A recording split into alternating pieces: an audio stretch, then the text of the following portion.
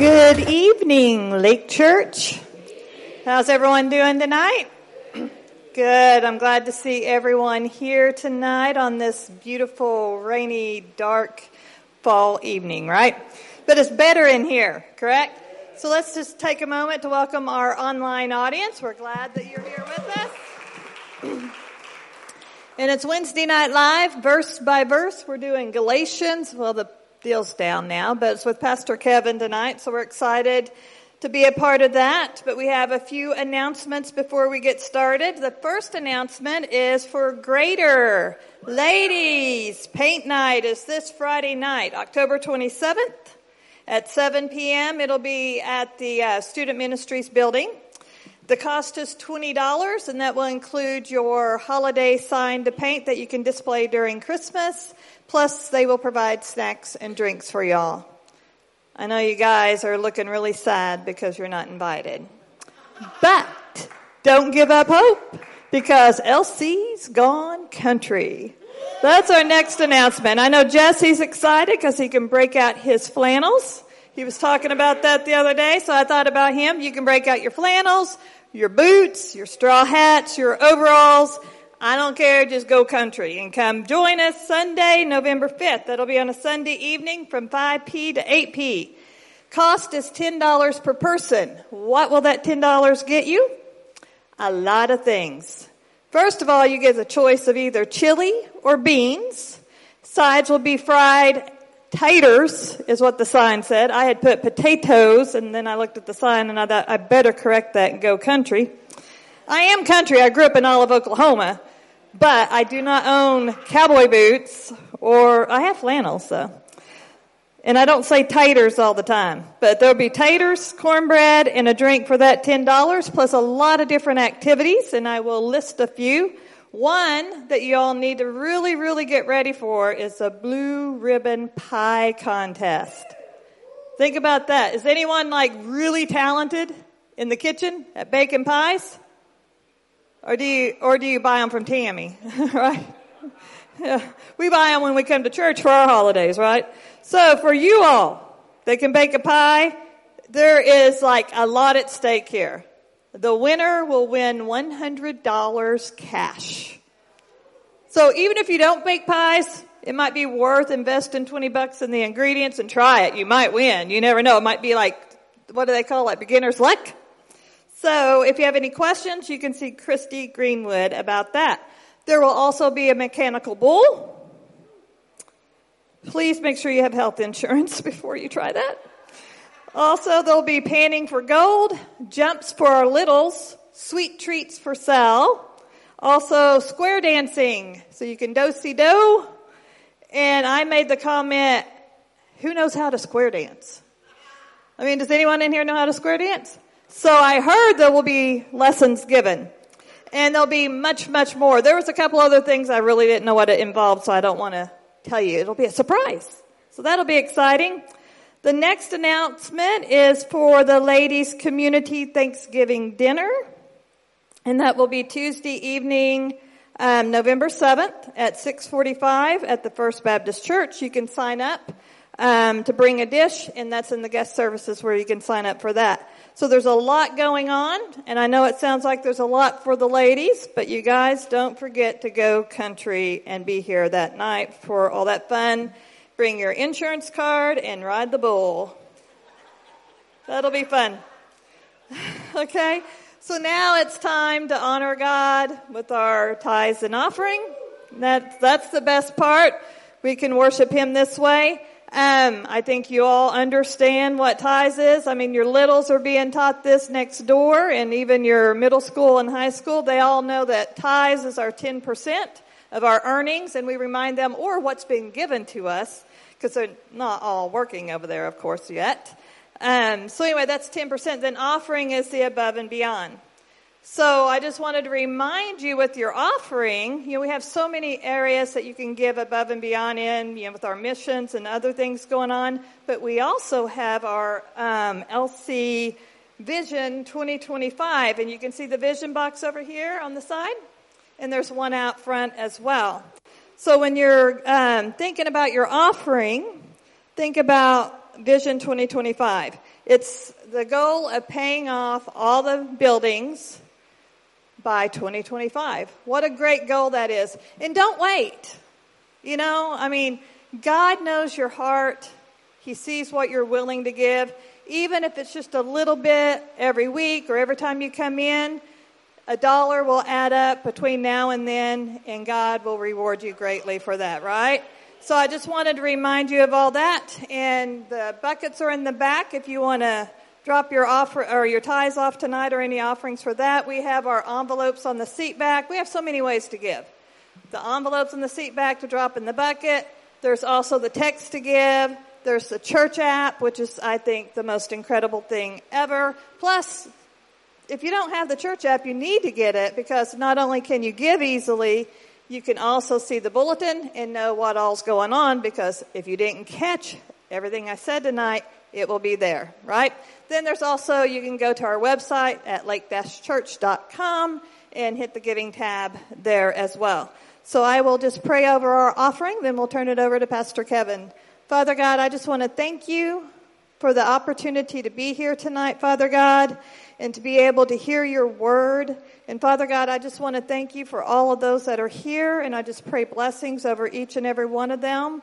And Father God, I know that you see their hearts and their willingness to give into this ministry. It is fertile soil, and we know that, and we believe the vision that the house has will be conquered quickly and easily in the name of Jesus. Amen. Amen. Good evening, Lake Church. All right. So we are back in our verse-by-verse study of the book of Galatians. So go ahead and get in your Bible. Turn to Galatians chapter 1. Of course, we started 2 weeks ago, but we had a rise last week. So we won't even count that first one. I get to start all over again. Pastor, we're not counting that first one. I told him when he did Ephesians, he got into verse 1 in one night, and I got into 3. So I'm ahead of the game. So I'm excited. One of the things I love, of course, I always love our Sundays, but Wednesday night to me it's the best, because we get to do verse-by-verse studies of different books. And, topical studies can give you a broad understanding, but verse-by-verse gives you a deep understanding of the Word. That's really what we need. We get a lot of topical studies in the body of Christ, but where you really get into growing and becoming a mature believer is when you go verse by verse, because topically you can skip stuff. The thing about verse-by-verse studies is you're confronted with everything. And so it's super important that we do that. So that's one of the things I love here at Lake Church. And Galatians, to me, is such a powerful book, because I had a very legalistic understanding of how we relate to God. I grew up with this real legalistic mindset to where you measure your relationship with God based on your performance. And that is a very bad way to live. Because how many of you know that when it comes to our own performance, it's up and down? I may do pretty good one day, but then I might not do so well the next. And I call that roller coaster Christianity. And I lived that a long time. I lived that a lot. And we have this idea that when I'm doing good, I'm on the mountaintop. When I'm doing bad, I'm in the valley. But when you finally come to the place where you understand that our relationship with God is not based on our performance, but on the perfect performance of Jesus Christ, it brings about a stability in your relationship with God. It brings about a foundation where you can really begin to build your Christian life on that. So I'm really excited about the book of Galatians, because I really believe that legalism is the most detrimental thing to the Christian. I believe it's probably the biggest hurdle. Every believer has to overcome legalism in their life. I said every believer has to overcome legalism in their life. And we'll find out in later chapters that the whole world system is based on the same principles that operate in legalism. Every religion in the world is based on the principle of duty and obligation and trying to appease God with the work of your own hands. That is what legalism is. But relating to God properly is relating by grace through faith in the goodness of God and what He provided for us through the Lord Jesus Christ. Amen? So let's go to Galatians chapter 1. I'm just going to kick it off from the beginning once again. Like I said, we skipped a week, so I'm starting over. All right. So I'm going to read the first 5 verses. It says, Paul, an apostle, not from men nor through man, but through Jesus Christ and God the Father, who raised him from the dead, and all the brothers who are with me, to the churches of Galatia, grace to you and peace from God our Father and the Lord Jesus Christ, who gave himself for our sins to deliver us from the present evil age, according to the will of our God and Father, to whom be the glory forever and ever. Amen. So in the first verse, I talked about this a little bit. Paul is defending his position as an apostle, or his calling as an apostle, because the people who were opposing Paul's ministry, you know, have you ever heard of this before? Whenever you're having a debate with someone and you're beating them with facts, what do? They begin to resort to personal attacks. And that's what was happening, is that Paul was, they couldn't dispute his teaching, so they began to attack him personally and attack his calling as an apostle. They began to say, how could he be an apostle? He wasn't appointed by an apostle by the leaders at the church of Jerusalem. And they began to attack him to try and discredit him based on his calling. And so Paul is defending his calling as an apostle. He says, hey, look, I'm not an apostle because men chose me. I didn't get to be an apostle by popular vote, but by divine appointment. So he began to establish his authority as an apostle. And how many of you know that in the New Testament, it's the apostles who had the authority to set doctrine in the church? And the apostle Paul was chosen specifically by God to be an apostle to the Gentiles. So his apostleship was unique from all of the others. His ministry to the Gentiles was different because the Gentiles were never under the law. So have you ever thought about, well, why did we need an apostle to the Gentiles? Because Gentiles and Jews are different. Jews had been living their whole existence for generations under the dispensation of the law. And Gentiles were excluded from the law. We were never under the law to begin with.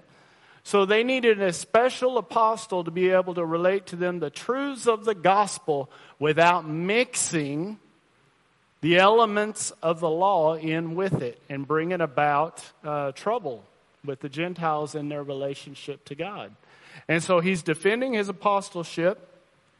In verse 2, he says that this letter is to the churches in Galatia. And we talked about that last week, that this is the only letter that isn't written to a church, but it's written to churches, because Galatia was not a city, it was a province. So it was made up of several cities. And the interesting thing about that is Paul has to deal with the same issue in all of the different churches in this region, which shows you that legalism spreads real easily. And people's tendency is toward legalism. In fact, you have to have a revelation from the Holy Spirit to be able to embrace the grace of God. Anybody can understand legalism. A person who's not even born again can understand you get what you deserve. But it takes a revelation of the Holy Spirit to understand you get what you don't deserve. And that's what grace is. And people struggle with that. They would rather have, let me perform, let me work, let me achieve, let me earn. And it also feeds into the pride of man to be able to accomplish something and present it to God. It really requires you to humble yourself and say, there is nothing I can do. There is nothing I can achieve. There is nothing I can produce by myself to present it to God to get some kind of favor back in return. That's exactly what God's looking for. That's exactly what He's looking for. So this was written to the churches of Galatia because, man, when legalism hit, it spread to every province quickly. That's what we're going to find out here in a couple of verses, is that he's astonished at how quickly they turned from the true gospel into this legalistic mindset. And so this was written to the churches of Galatia. We looked in Acts 13 and 14 at Paul's first missionary journey, which was Antioch and Pisidia, Iconium, Lystra, and Derbe. Then he backtracked through and went back to Antioch, where he started, the other Antioch, the Antioch in Syria, where he had began. And it wasn't very long after that he received word that they had turned from the gospel of grace and had embraced a distortion which was not a departure from grace, but a mixture of grace with law. Okay, so he's writing to the churches in Galatia, and in verse 3 he says, grace to you and peace from God our Father. Listen, peace is the result of grace. Let me say that again. Peace is the result of grace. So how do you know when you're out of grace? If you're out of peace in your relationship with God, you're out of grace. Peace is the result of being in the grace of God. See, if you're striving in your own self-effort, you're never going to be at peace. Because in your heart, you know you fall short of the glory of God by your own actions. You know you don't please God by your actions. I'm going to say that again.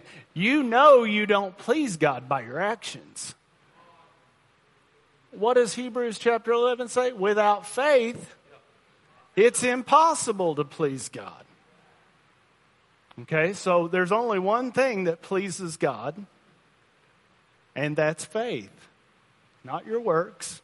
Your faith in the perfect finished work of Jesus Christ is what pleases God. Because you have to humble yourself and trust fully in what He has done for you, not what you're doing for Him.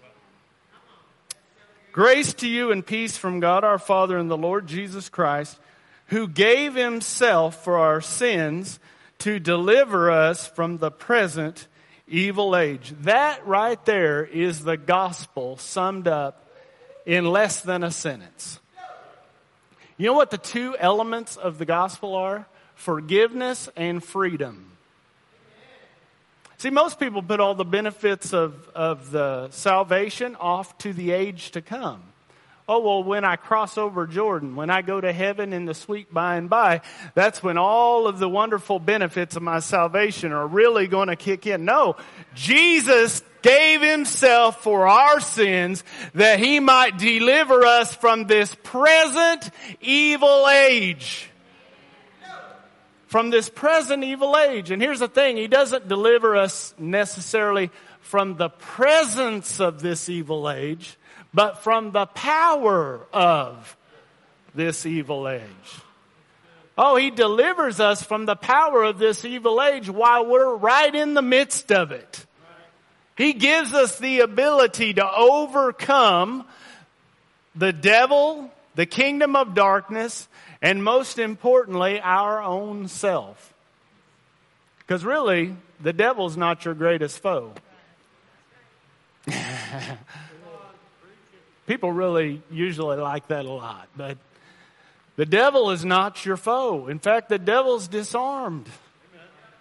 Colossians says He disarmed principalities and powers, made an open show of them, triumphing over them through the cross. The enemy is defeated. And we put an out-of-work devil back in business all the time because we give him a lot more credit than he deserves. You know, I'll get into this later on, but I just wonder, I was thinking about this a few weeks ago, how much of what we call an attack of the enemy is just reaping a harvest on sowing to the flesh? Uh-oh. It's easy to blame the devil. Oh, the devil made me do it. No, the devil can't make you do anything. He might have presented something to you, but you wanted to do it. All right.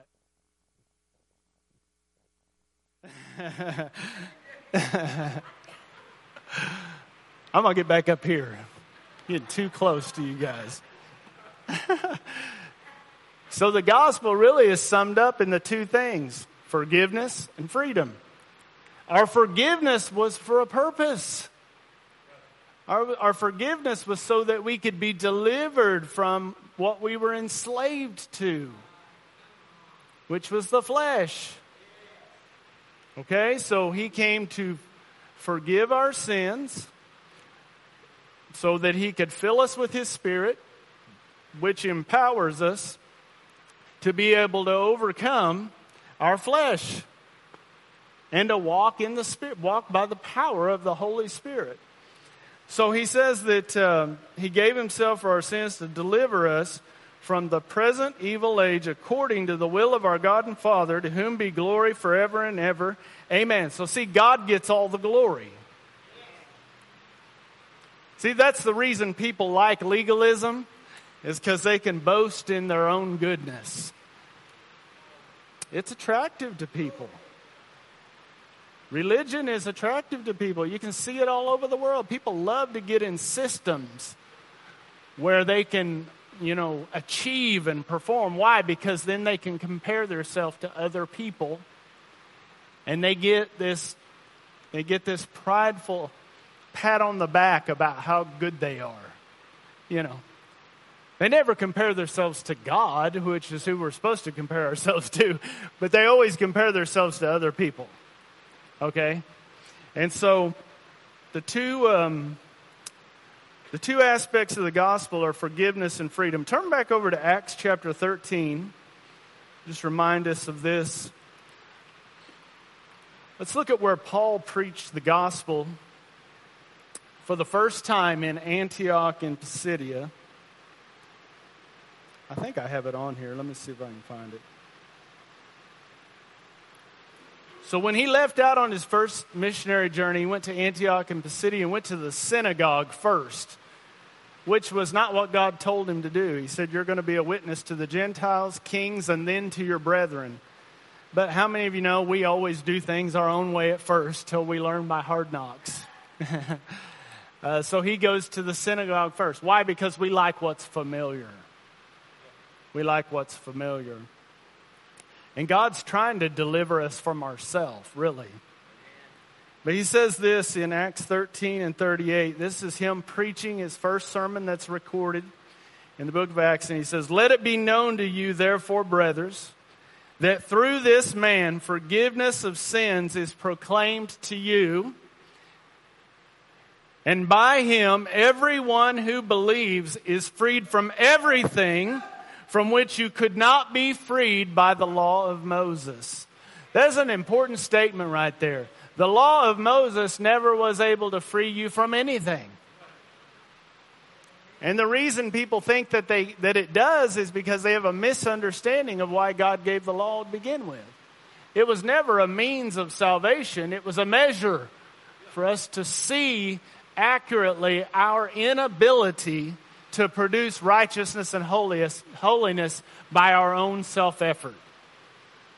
And so Paul declares that through Jesus, through believing, we receive the forgiveness of sins and we are freed from everything. Everything. How much is missing from the word everything? Nothing. Through our faith in him and the forgiveness of sins, we are able to be freed from everything that enslaves us. But listen, if you're still trying to be free through the law, you're not going to be freed from everything. fact, the law actually gives sin an occasion against you. It actually causes sin to come alive in your life and to rule over you. And so Paul declares that the gospel is the forgiveness of sins and freedom. And if you'll notice, he never brought up anything about the law. That was it. In fact, after that, you can read the verses after that. After that, he warns them. He says, beware, unless what is said in the Old Testament comes true of you, which was talking about Israel's unbelief.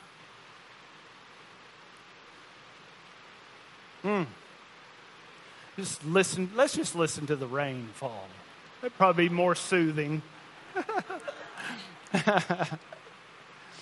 Why would he have to warn them? Why? Because the gospel is offensive to religious people. The gospel is offensive to religious people. Why? Because it cuts the leg out from under your spiritual pride. It cuts the legs out from under your spiritual pride and forces you to humble yourself and admit that there is nothing good in you that is in your flesh. The only thing good in us is Christ in us. And people have a hard time admitting that because they think they're basically good. Most people think, oh, I'm basically good. But that's what the world preaches. Oh, we're all basically good. No, absolutely not. What the Bible teaches is that we were conceived in sin because we all descended from Adam, and original sin passed the sin nature on to every person. Let me ask you this. Do you have to teach kids to be bad children? Oh, they're naturally disobedient.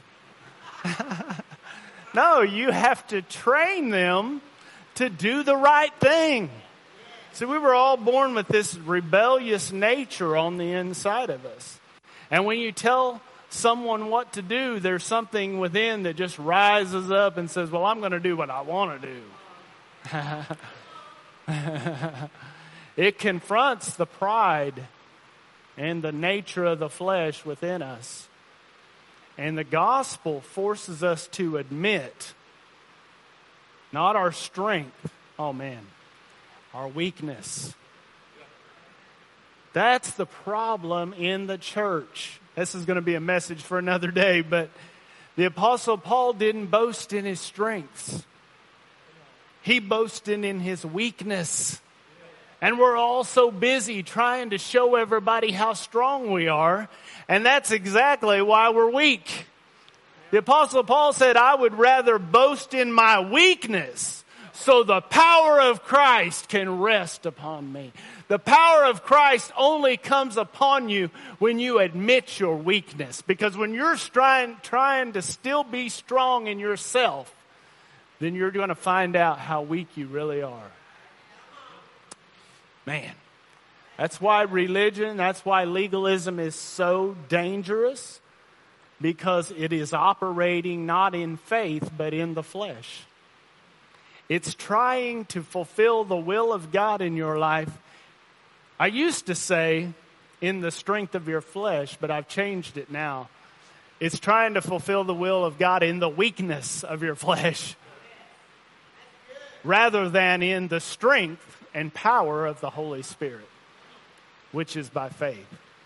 So the Apostle Paul preached that, and the thing that I wanted to point out is that he never told them anything about the law. Never mentioned it. Why? Because the Gentiles, they didn't need the law. They were never under the law to begin with. I want to jump ahead, but I'm not going to do it. There's a lot I could say about that.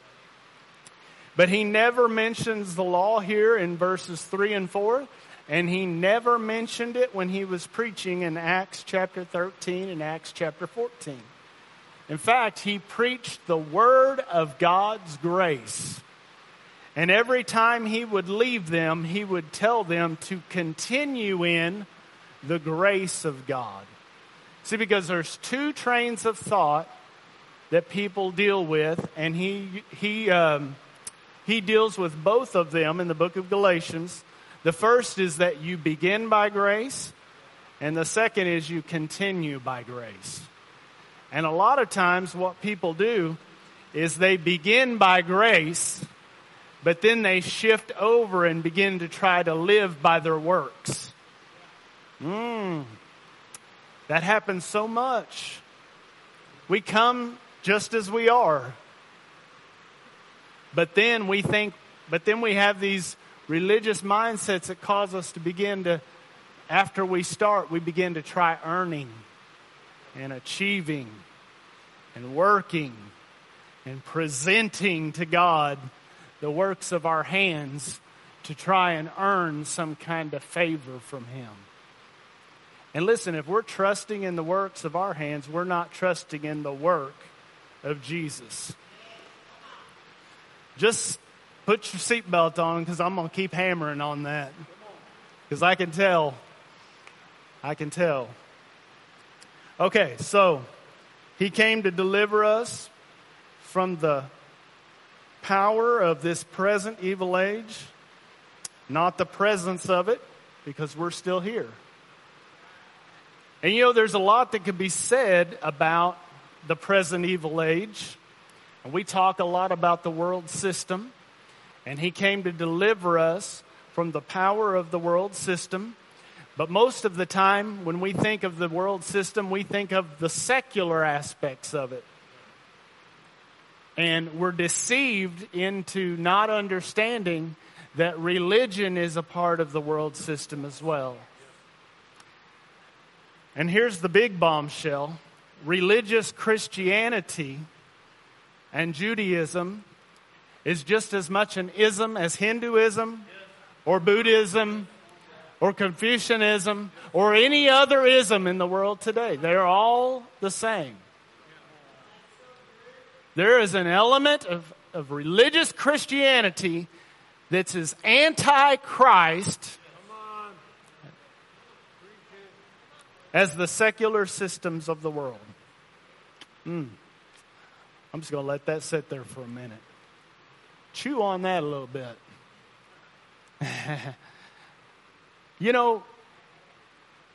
Pilate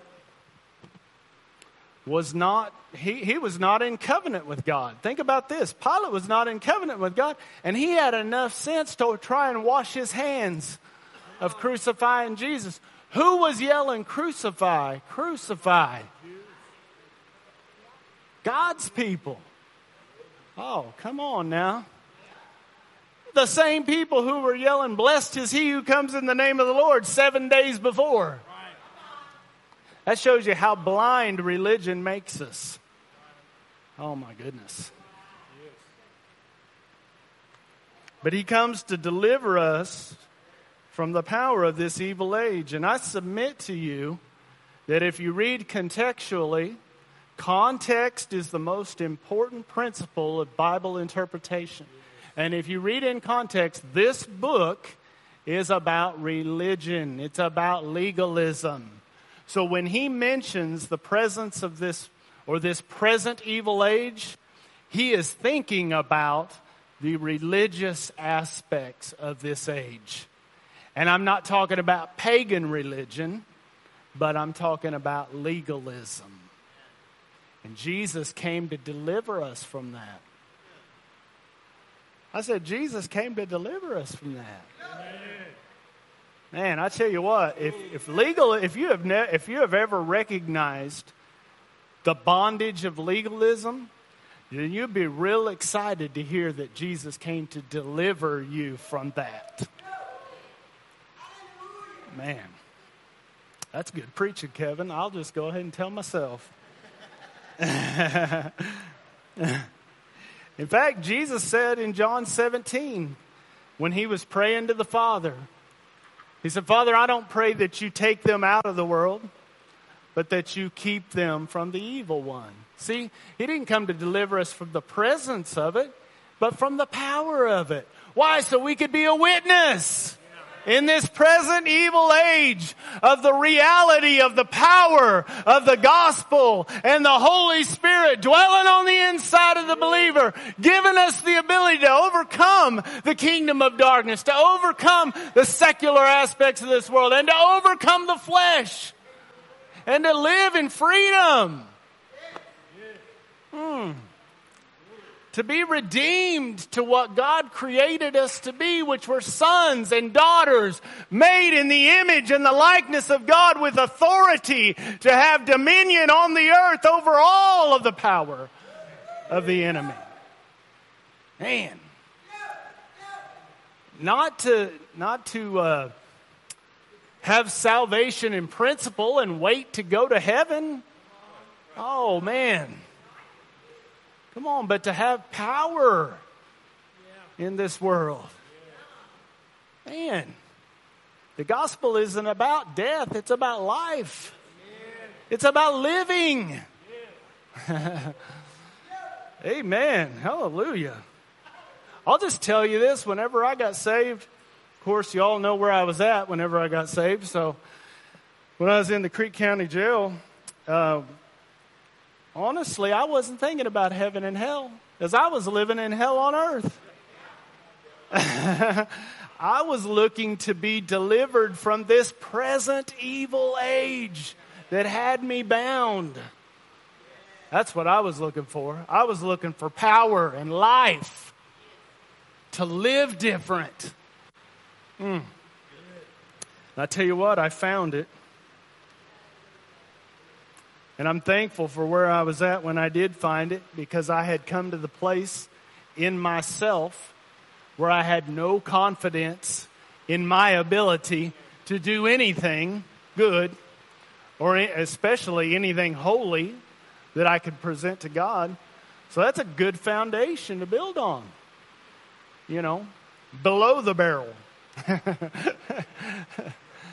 Below the barrel, you know, not the bottom of the barrel, but under it. The Creek County Jail used to be a dungeon, so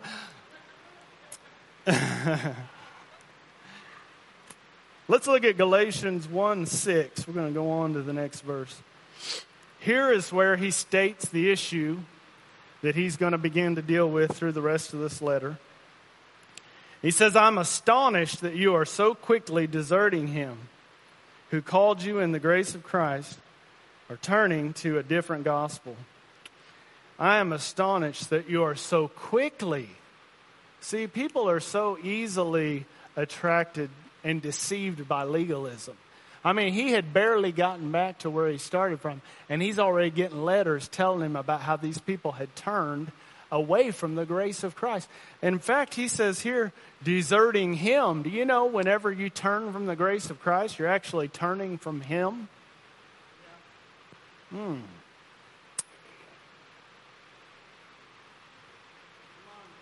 Turning to yourself. Turning from Jesus and turning to yourself. He says, to a different gospel. Not that there is another one. So these two words, different and another, if you're reading the King James or New King James, it says, turning from another gospel, not that there is another one. And it uses the word another both times. But in the Greek, it's two different words. The first one is the word heteros in the Greek. The second one is the word allos. And heteros means one of a different kind. Allos means one of the same kind. So actually what he says here is, I'm astonished that you're so quickly deserting him who called you in the grace of Christ and are turning to a different gospel that is not one of the same kind. You're turning to a gospel of a different kind rather than one of the same kind. He says, not that there is another one. See, here's the deception. Deception is never just a complete departure from truth. Deception is always truth twisted. And these Judaizers that we talked about last time that were coming along behind Paul and bringing elements of the law into their faith, we're not saying, oh, I'm bringing you something totally different. They didn't change the name, Jesus. They didn't give them something completely different. What they did is they said, good that you received Jesus, but now you need to be circumcised to be saved and keep the law to be spiritual. Oh boy. Man, you talk about deception. Because it was easy for them to fall for that. They were immature. We're all coming to the kingdom of God as babes in Christ. And it was easy to deceive them by adding something to the gospel. But when you add to it, you have just made it something different. It's not something of the same kind that's just a little different. No, it's something totally different. In fact, the principles of legalism and the principles of the faith are opposite. Man. Here's what happens a lot of times is people think you need to balance grace. Everybody ever heard that before? They think you need to balance grace. Okay? We don't want to get it too far over in grace. You ever heard that before? You know what you have to do to balance something? You have to get something opposite in equal amount to bring balance. So what do? Is they try to balance grace with law. But let me give you a revelation. The law doesn't balance grace, it opposes it. Man. The law doesn't balance grace. It opposes grace. It makes it something different that isn't even the same. Let me show you this. Look at Romans chapter 11. Romans chapter 11. The moment you add one element of works to faith, it has no longer is grace anymore. It's all you, baby. It's all you. Romans chapter 11.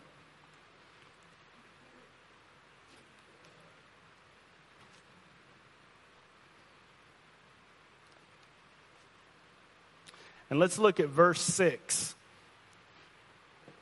I don't have this in my notes, so...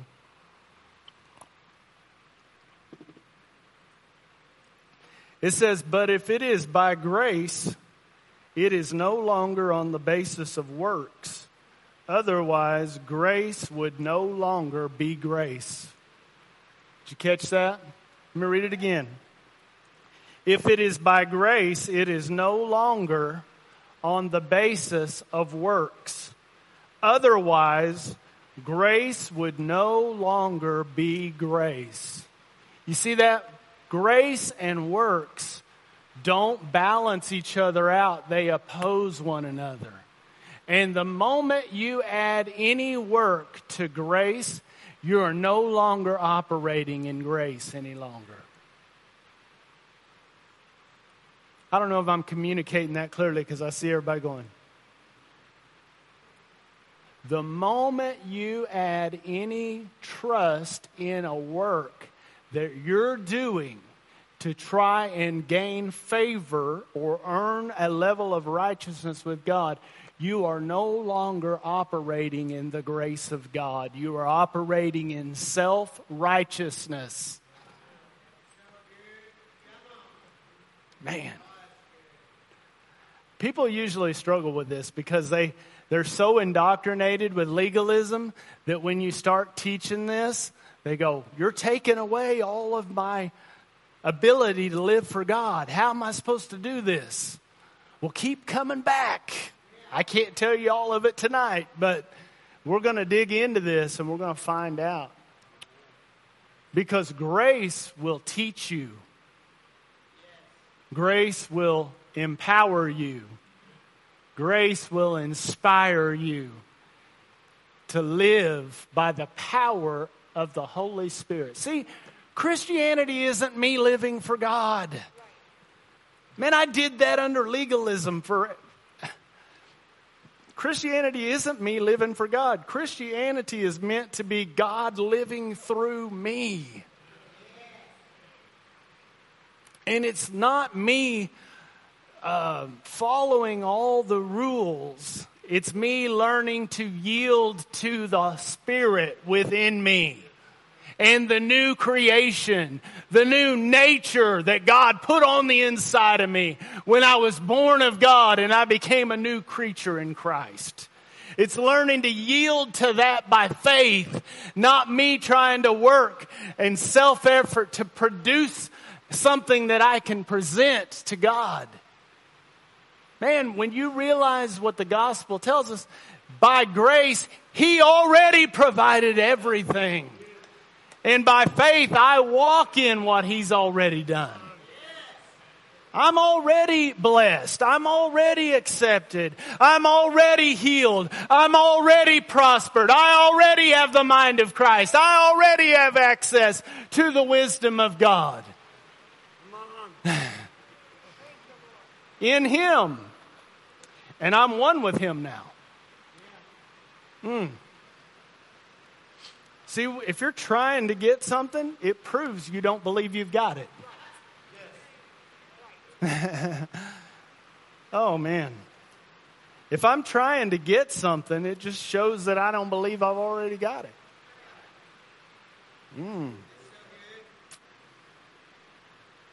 Let me go back to Galatians 1, verse 6.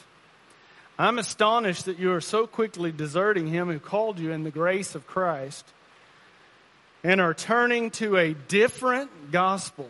Not that there is another one, but there are some who trouble you and want to distort the gospel of Christ. See, the key, or let me say this. The gospel is the testimony of the grace of God. What is grace? It's what God did for us through Christ, independent of us. What Jesus came before you were ever born.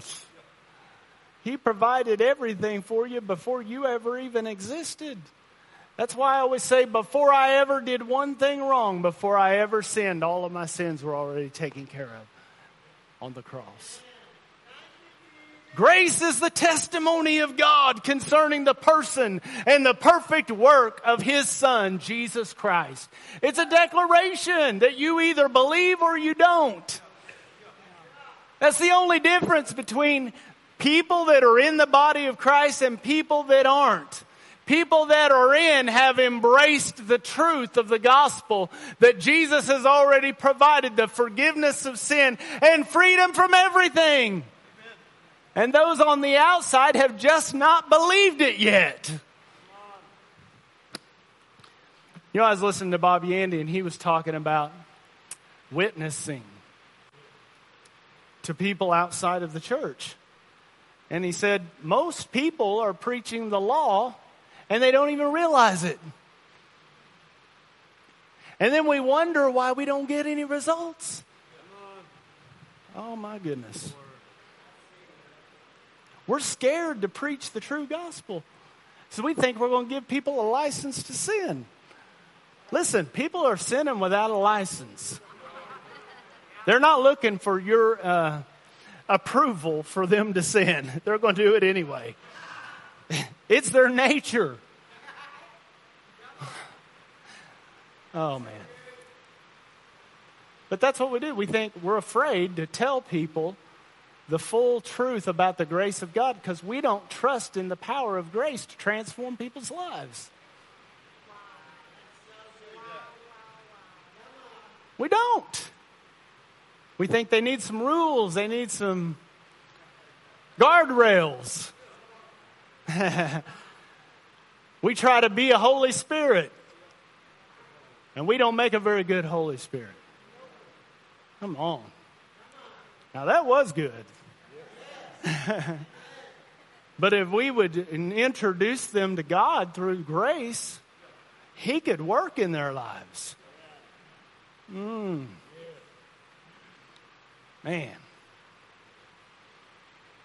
Okay, so the hallmark of the gospel is grace. In fact, grace is the distinguishing characteristic of the true gospel. Without grace, there isn't a gospel. Because the word gospel just means good news. It means telling people good news. In fact, you don't really have to go convince, well, I won't say that. Most people know they're sinners already. If you come across somebody who says they're not a sinner, then you can use the law. That's the purpose of it. To show someone that they're a sinner. But most people already know.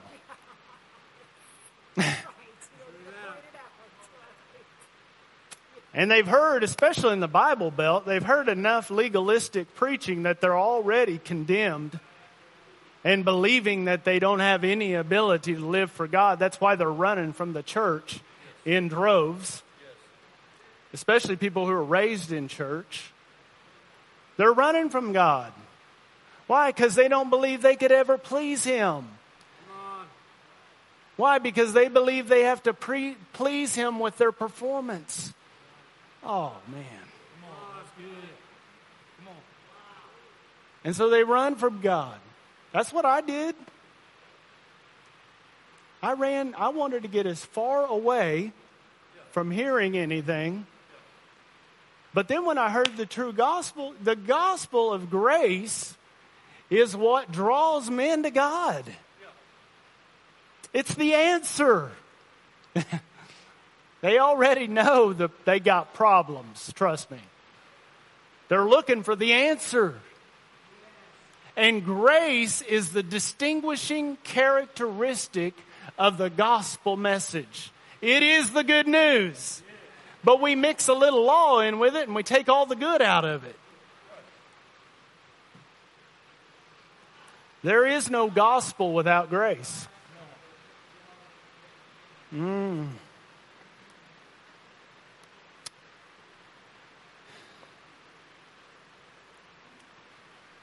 Let me give you 7 things that the law cannot do. Okay? 7 things that the law cannot do. So get in Galatians. We're going to flip through some verses. We're going to go through them and show you 7 things the law can't do that Paul tells them. Because we're going to cut the legs out from under you tonight. Of you trusting in your own performance. And it's going to liberate you. I'm telling you, it's going to liberate you. Because you know what it's going to cause you to do? It's going to cause you to put all of your faith and all of your trust in what Jesus did for you. Rather than trying to perform for God. And listen, you'll live more for God accidentally than you ever did trying to do it on purpose. All right. Where's my stuff? Okay, Galatians 2:16. The law cannot justify you. He says in Galatians 2:16, we know that a person is not justified by works of the law, but through faith in Jesus Christ. So we also have believed in Christ Jesus in order to be justified by faith in Christ and not by works of the law, because by works of the law, say no one. Say no one. No one will be justified. Not a few people. No one will be justified by works of the law. You know what the word justified means? I'm kind of simple, so I like to break this down real easy. The word justified means to be declared not guilty. And in fact, it means to be declared not guilty when you were guilty, but now you've been declared not guilty. That's what it means to be justified. And we are not justified by any works of our own, but simply by faith in the work of Jesus to go to the cross, to offer Himself, to have His body broken and His blood shed as a payment. It was the redemptive payment for all of man's sins from eternity past to eternity future. And nothing but trusting in and relying upon what He did for us can justify you. The law could never do it. The law could never justify you. Let me ask you this. How were people justified in the Old Testament under the law? That's a good question. They were justified by faith as well. Let me ask you about Abraham. He was before the law. Abraham was justified. In Genesis 15:6, it says God declared him righteous. God declared him righteous. He didn't even have the law. He simply had a word from God. What do you think the gospel is? It's a word from God. And when you believe in it and you trust in it, that's what faith is. You are justified. Even though you were guilty and deserving of the wrath of God and destined for hell, you were declared not guilty and made righteous as a gift. Woo! The law could never do that. In fact, it was never meant to. Okay, so number 2, law cannot impart the Spirit. The law cannot impart the Spirit. If Galatians 3 and verse 2, the Apostle Paul asks them a rhetorical question. He says, let me ask you only this. Did you receive the Spirit by works of the law or by hearing with faith? The answer is by hearing with faith, not by works of the law. He's talking to Gentiles. They never had the law. So he came, he preached the gospel. They heard with faith. They embraced the message and they received the Spirit. But the law could never impart the Spirit. Number 3, the law cannot produce miracles. Drop down to... Well, let me just read verse 4. Did you suffer so many things in vain, if indeed it was in vain? Does he who supplies the Spirit to you and work miracles among you do so by the works of the law or by hearing with faith? By hearing with faith. In fact, if you want to cause miracles not to be in operation, just start preaching the law. Because it's impossible to receive something that you believe you have to achieve to get. And most of the time, the reason people struggle with receiving from God is because they're trying to earn it. How many times have you heard this? Well, I don't know why God hadn't healed me yet. I pay my tithes. I read the Bible. I pray. I go to church. Well, I can tell you why. Because you have told me everything you're doing and you haven't mentioned once what Jesus did. Misappropriated faith.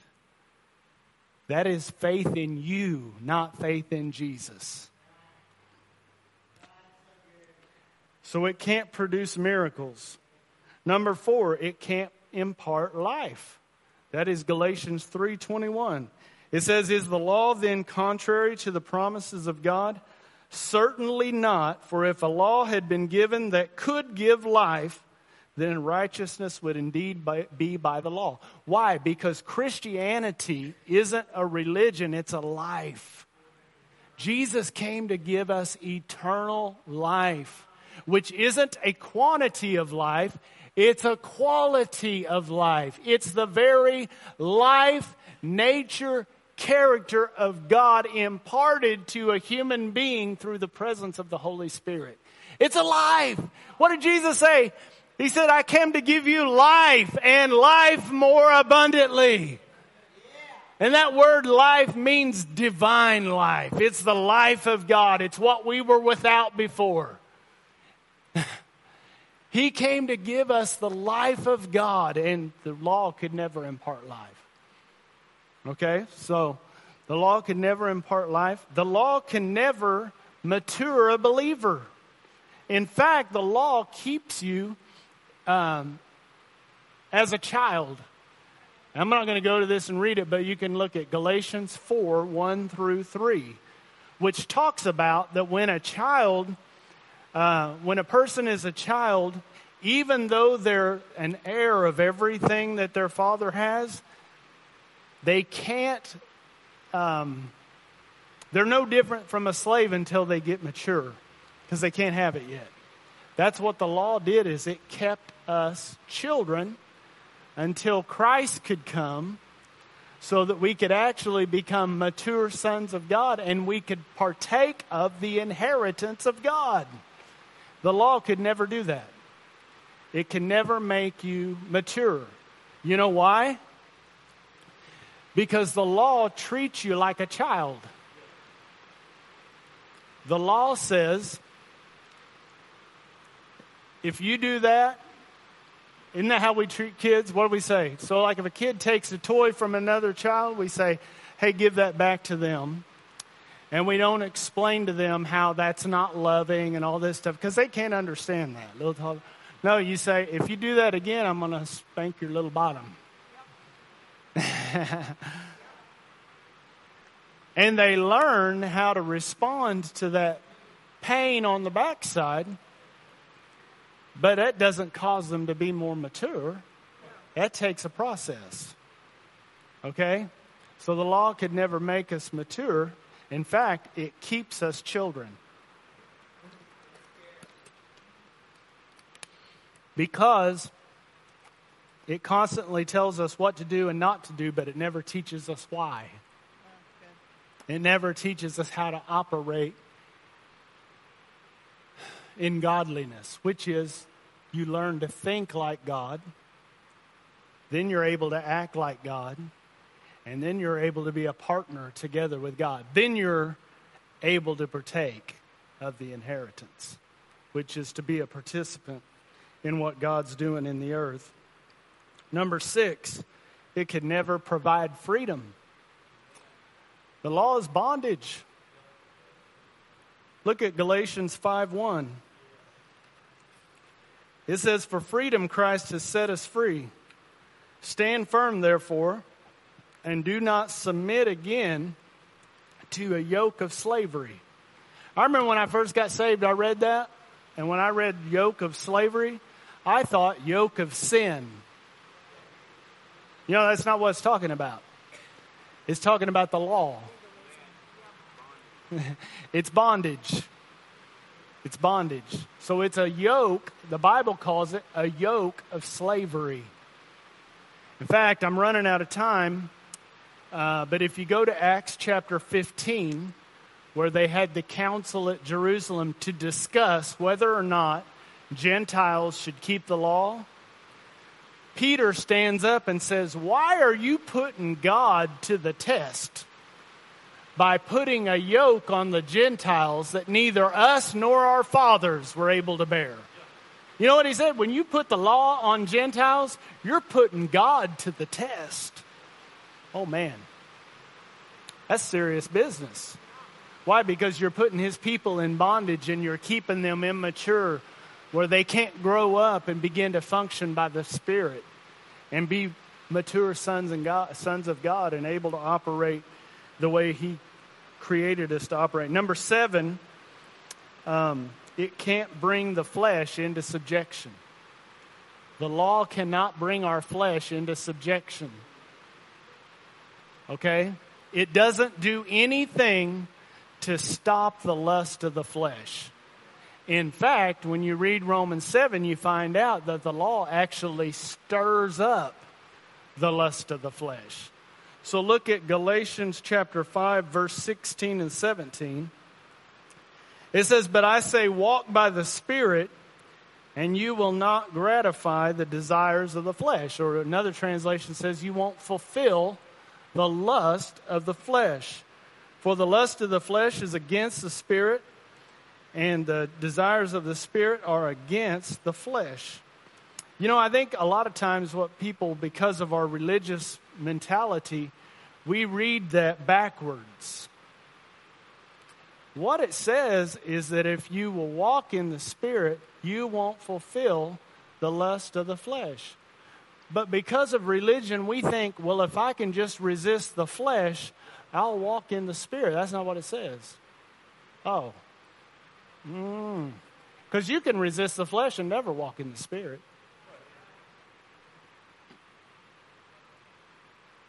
Man. Help me out, Jesse. I need to get out of this. You can you can resist the flesh for the rest of your life and still never walk in the Spirit. Because you walk in the Spirit by faith. And how does faith come? By and hearing by the Word of God. So see, religion teaches us to focus on our behavior. Okay, if I just behave right? But actually, faith says, work on your believing, and your behavior will begin to change. In other words, right believing leads to right living. But so many believers don't deal with renewing their mind. They don't read their Bible. See what I'm saying? They don't renew their mind with the Word of God. They don't read their Bible. And so they never renew their mind. And so their believing never empowers their behaving. But instead, they just simply try to resist the flesh. And in the weakness of their flesh, they're trying to overcome the desires of the flesh. And it don't work. Listen, you can change and modify your behavior for a little while. And some people can do it longer than others. But eventually you'll default to what you believe. Especially when the pressure's on. Oh man, when the pressure gets high, if you have not renewed your mind to the truth of the Word of God, if you have not changed the way that you see yourself, if you have not cultivated a Christ inside consciousness, when the pressure comes, you're going to operate in the flesh and you're going to find out just how weak the flesh really is. Oh, but when you renew your mind and you cultivate a Christ inside consciousness and pressure comes, you'll rise up in the power of the Spirit. You'll say, greater is He who is within me than he who is in the world. And the power of the Holy Spirit will empower you to say no to the flesh and to bring the flesh into subjection. Man. But you won't be doing it, trying to do it to please God or to be justified. You'll be doing it because you already do please God and because you already are justified. There's a big difference. There is a huge difference. Man, when you understand that now, because of our union with Him, when you understand that you are one with Him, it changes your identity. You begin to understand that what's true of Him is now true of you. And what belongs to Him now belongs to you. And you're able to live by faith in the new creation man that's on the inside of you. And you'll begin to live holier by accident than you ever did trying to do it on purpose. And it took me a long time to be able to say that. I tell you, I'll just close with this. You know, I was on drugs for 20 years. And I tried to quit a lot of times. Because I was threatened that if I didn't quit, I was going to pay some, major dues. So I did. I tried. It didn't ever last very long, but I did try. But I remember, I remember a point in my life where I can remember exactly where I was at, and I remember saying this to myself. I guess this is just who I am, because I had tried and failed so many times. See, the problem with that is I was identifying with it now. I had taken my experience and my failures, and I had embraced them as that's who I am. And that's when it really gained power in my life. So I remember saying, I guess this is just who I am. I guess I am and always will be a drug addict. I'll always be an alcoholic. I'll always be a criminal. I guess this is just the way I was made, I guess, or whatever. And I remember doing that. But then whenever I got saved, I started meditating on 2 Corinthians 5:17. And it says, if any man is in Christ, he is a new creature. Old things passed away, and behold, all things have become new. And I was meditating on that, just thinking about it. And I always thought, from the way that I believed legalistically, I thought being a new creature meant that my behavior changed, and that's what made me a new creature. And as I got to meditating on that, I realized something. That's not what it was saying. It said if I was in Christ, I was a new creature already, and that old things passed away, and behold, all things have become new. Man, I started meditating on that. I started looking inside, and I started realizing, man, I am in Christ. I am not the same person that I used to be. In fact, the old me was crucified with Him and put to death and buried with Him. And when He was raised, I was raised a brand new creation. And I'm telling you that faith, just a light came on in my heart, and I stood up in the middle of that jail pod with guys all around, and I just said, I'm not a drug addict. I'm not an alcoholic. I'm not a criminal. I'm not destined for a life of death and a life of destruction. I'm a new creation in Christ Jesus. Old things have passed away. Behold, all things have become new. And I'm telling you what, the addictions and the things that had bound my life for so long fell off. That's the difference in working and living by faith. That when you begin to embrace the truth about what God has declared about you, and you begin to meditate on that and embrace that as your reality, the Holy Spirit will bear witness to that, and you'll begin to believe it. And when you believe it, you'll begin to walk in it. Oh man, I'm telling you, that's the way you want to live. You got to see yourself in here. The way that God sees you. And the great thing about it is He's detailed what that looks like here in His Word. See, religion has caused us to see this as a devotional book. This is what I do so that God will be pleased with me. I see a lot of people shaking their head. Yes, they understand what I'm saying. I read to prove to God how serious I am. That's absolutely wrong. That's absolutely wrong. Am I saying you don't have a devotional lifestyle? That's not what I'm saying. I'm saying your motivation means everything. This isn't a devotional book. It's a developmental book. This is what gives you the ability to operate in unseen things, in unseen realities. This is what gives you the ability to operate in the spirit realm by the power of the Holy Spirit as a new creation in Christ Jesus. The new man on the inside, when you're in Christ, is the hardware, and this is the software that runs the hardware. You can have a computer and not load any software on it, and it won't work. But when you put the software in the hardware, man, you've got an operating system that'll cause you to operate according to what you've placed on the inside of it. Man, hallelujah. I don't know if you got anything out of that tonight or not. Thank you, Lord. We got to get liberated.